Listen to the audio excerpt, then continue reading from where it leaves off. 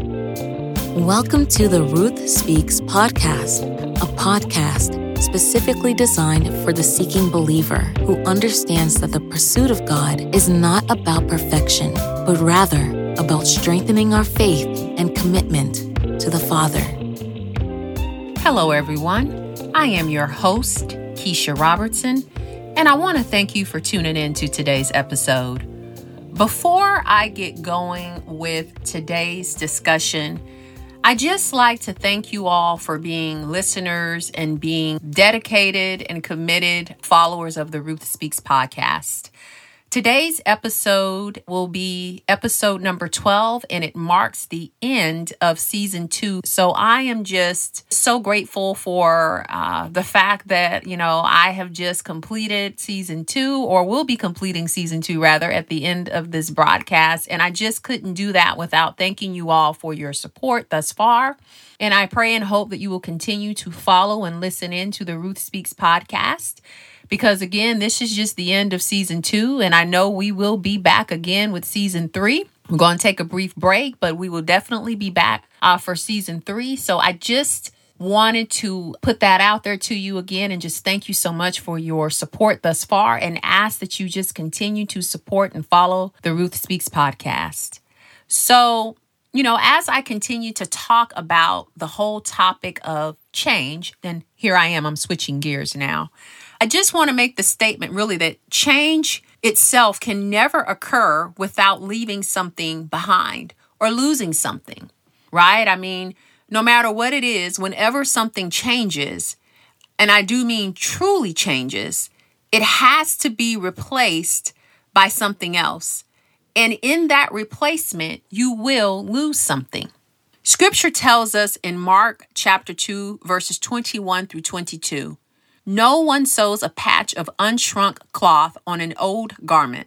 Otherwise, the new piece will pull away from the old, making the tear worse. And no one pours new wine into old wineskins.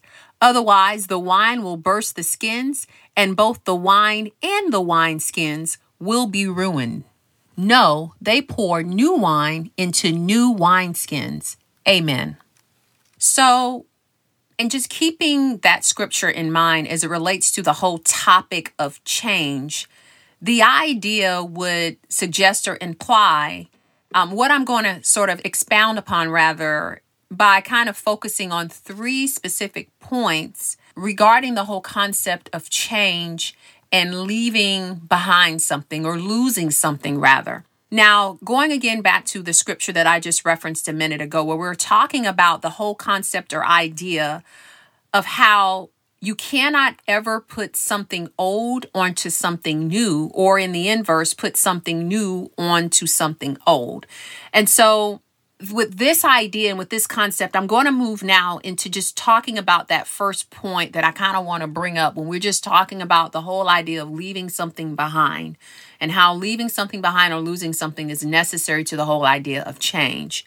And that is when you're talking in general about the whole idea of old versus new, we have to understand that change itself will always usher in some form of new. And by that, I mean nothing changes without there being some sort of evolution attached to whatever it is that's changing.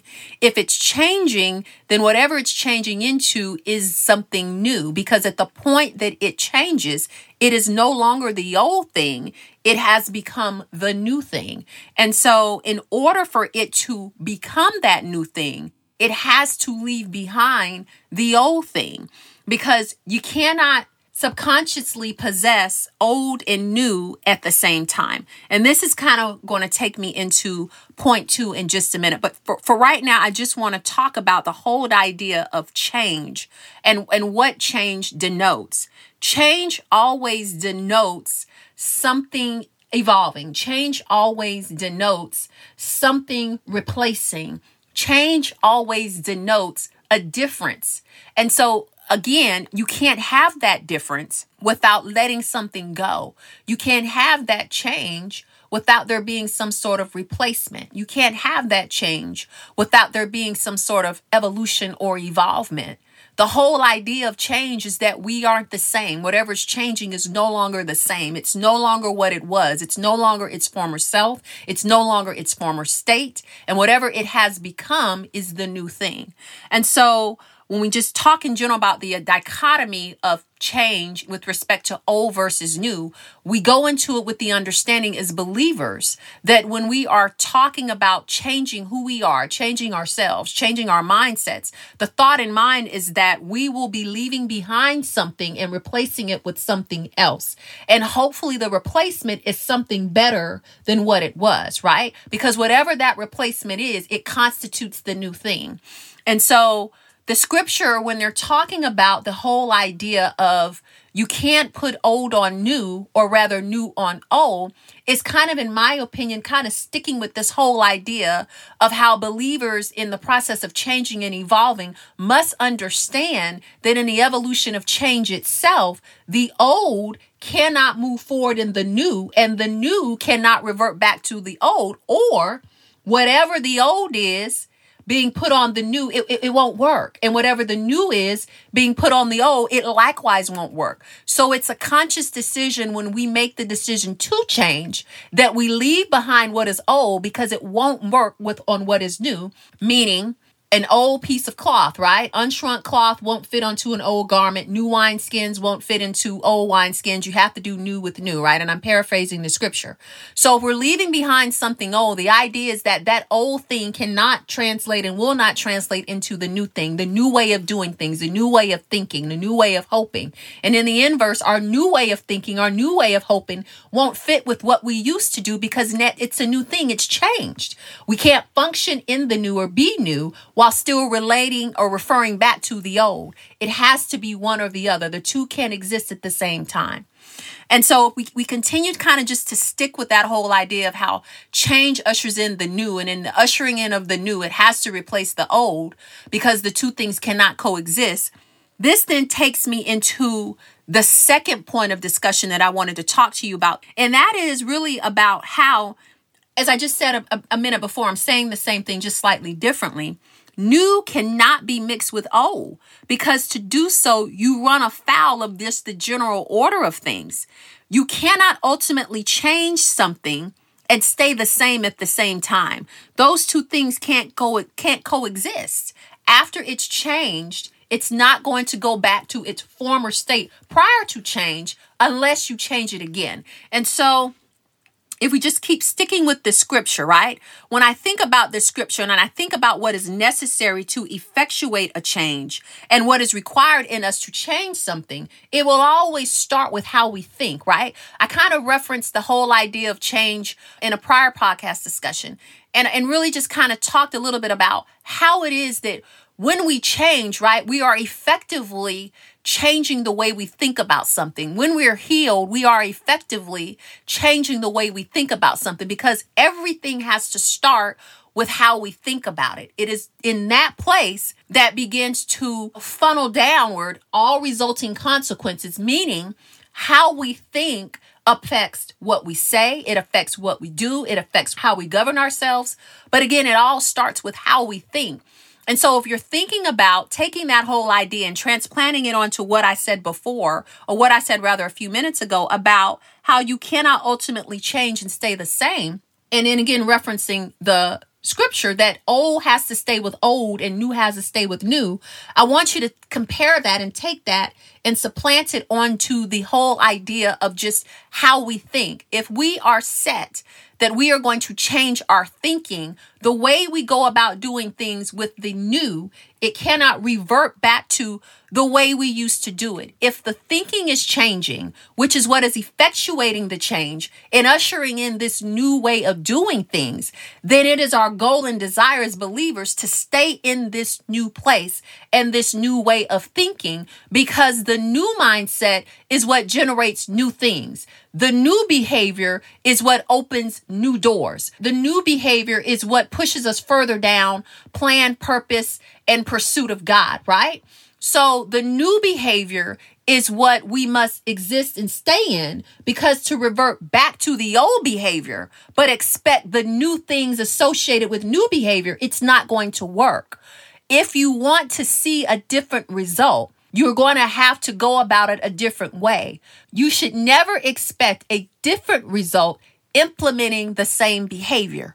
If you want to see different results, you have to change your behavior. New has to go with new. In order to change the behavior, the way we think about certain things must happen first in order to then yield or push the consequences of a changed behavior, which then opens the door for a new thing. You cannot expect for something to be new and different if you're not willing to change on the front end what is necessary to bring about the new and different. Old will always beget old, but only new can beget new. And so I'm saying that to kind of just still push in my understanding of the scripture. If we're looking for new, then there has to be a change that will precipitate the new. You can never expect new when you're still wanting to function in the old. And by that, I mean, everything, again, when it comes to change, in my mind, it starts with how we think. If you want a new or different result, you have to change how you think about it, which then filters downward to how you govern yourself accordingly to facilitate the new thing. Otherwise, to exist in the state of old, you will continue to yield a similar result based upon the old way of thinking and the old way of doing things.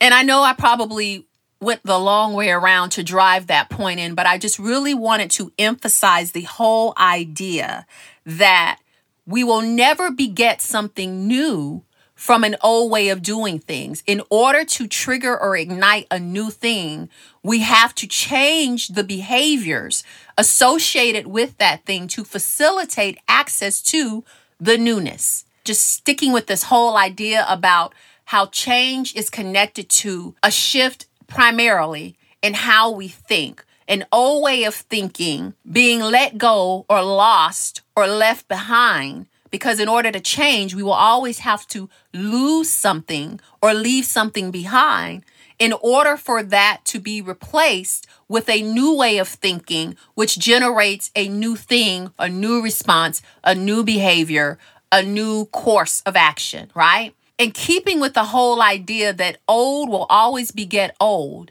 and new is what begets new. And in order to get to the new, we have to be willing to leave the old behind. I just want to also, as my final point, just really touch upon the simple idea that the evidence of change itself, or transformation, or even shift, however you want to describe it, will always be identified by how it presents. The evidence of change, right, is only made apparent in the visible outward manifestation of the difference. And so by that, I mean, we know that something is changed when we see the visible signs of change itself, right? I don't care what it is. You know, a plant that didn't have flowers, when you see the flowers, you know the plant has changed. A baby with no teeth, right? When you see the teeth grow in, that is when you know that the change has taken place. And I'm giving very practical examples, but nevertheless, examples to kind of support the idea that the evidence of change itself is the outward showing and the manifestation of a different presentation. And I'm making this point because I'm still wanting to drive in. And at the end of the day, even though we're talking about the whole concept of how change itself will require us to either detach from, separate from, lose something, or leave something behind in order to effectuate the change, the manifestation or outward showing that the change has actually taken place is what is physically presented. No one will know that change has occurred.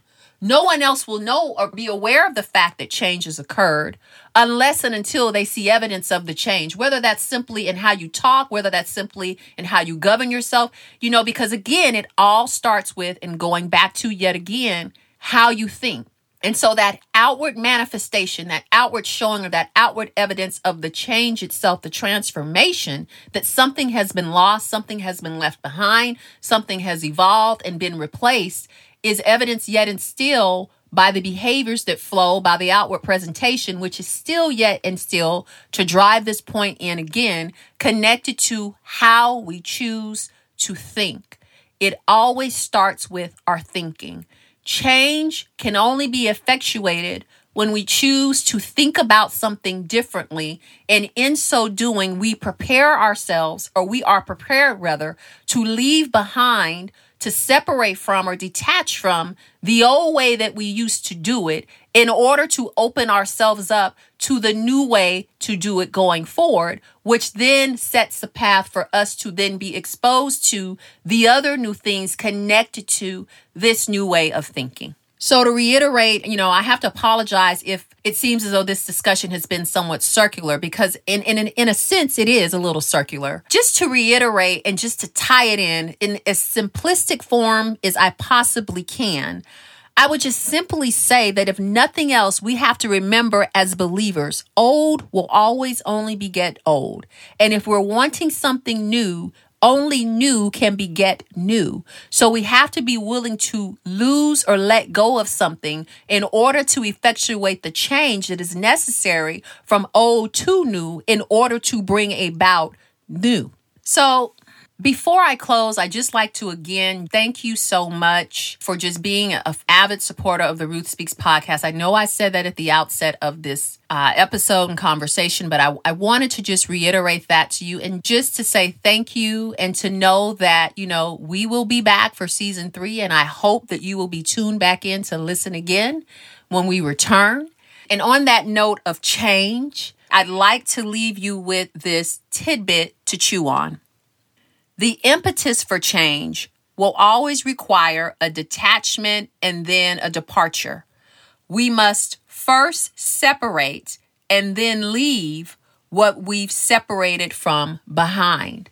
Meaning, when we decide to depart and separate, we have to leave it where it is, not to pick it back up, because to pick it back up takes us out of the space of functioning in the new and returns us to a space of functioning in the old. I would encourage you, believers, to always be mindful of this when we are desiring to evolve and to change in a more positive and healthy way in our effective pursuits of God. That's it for this episode. God bless you. Keep believing, keep hoping, and most importantly, keep seeking. Thank you for listening to the Ruth Speaks podcast. Join us weekly as we continue to seek after God. If you'd like to fellowship more, please visit our website at www.ruthspeaks.org. Remember, to reverence God is to rest in Him. This program was produced by Helm Productions.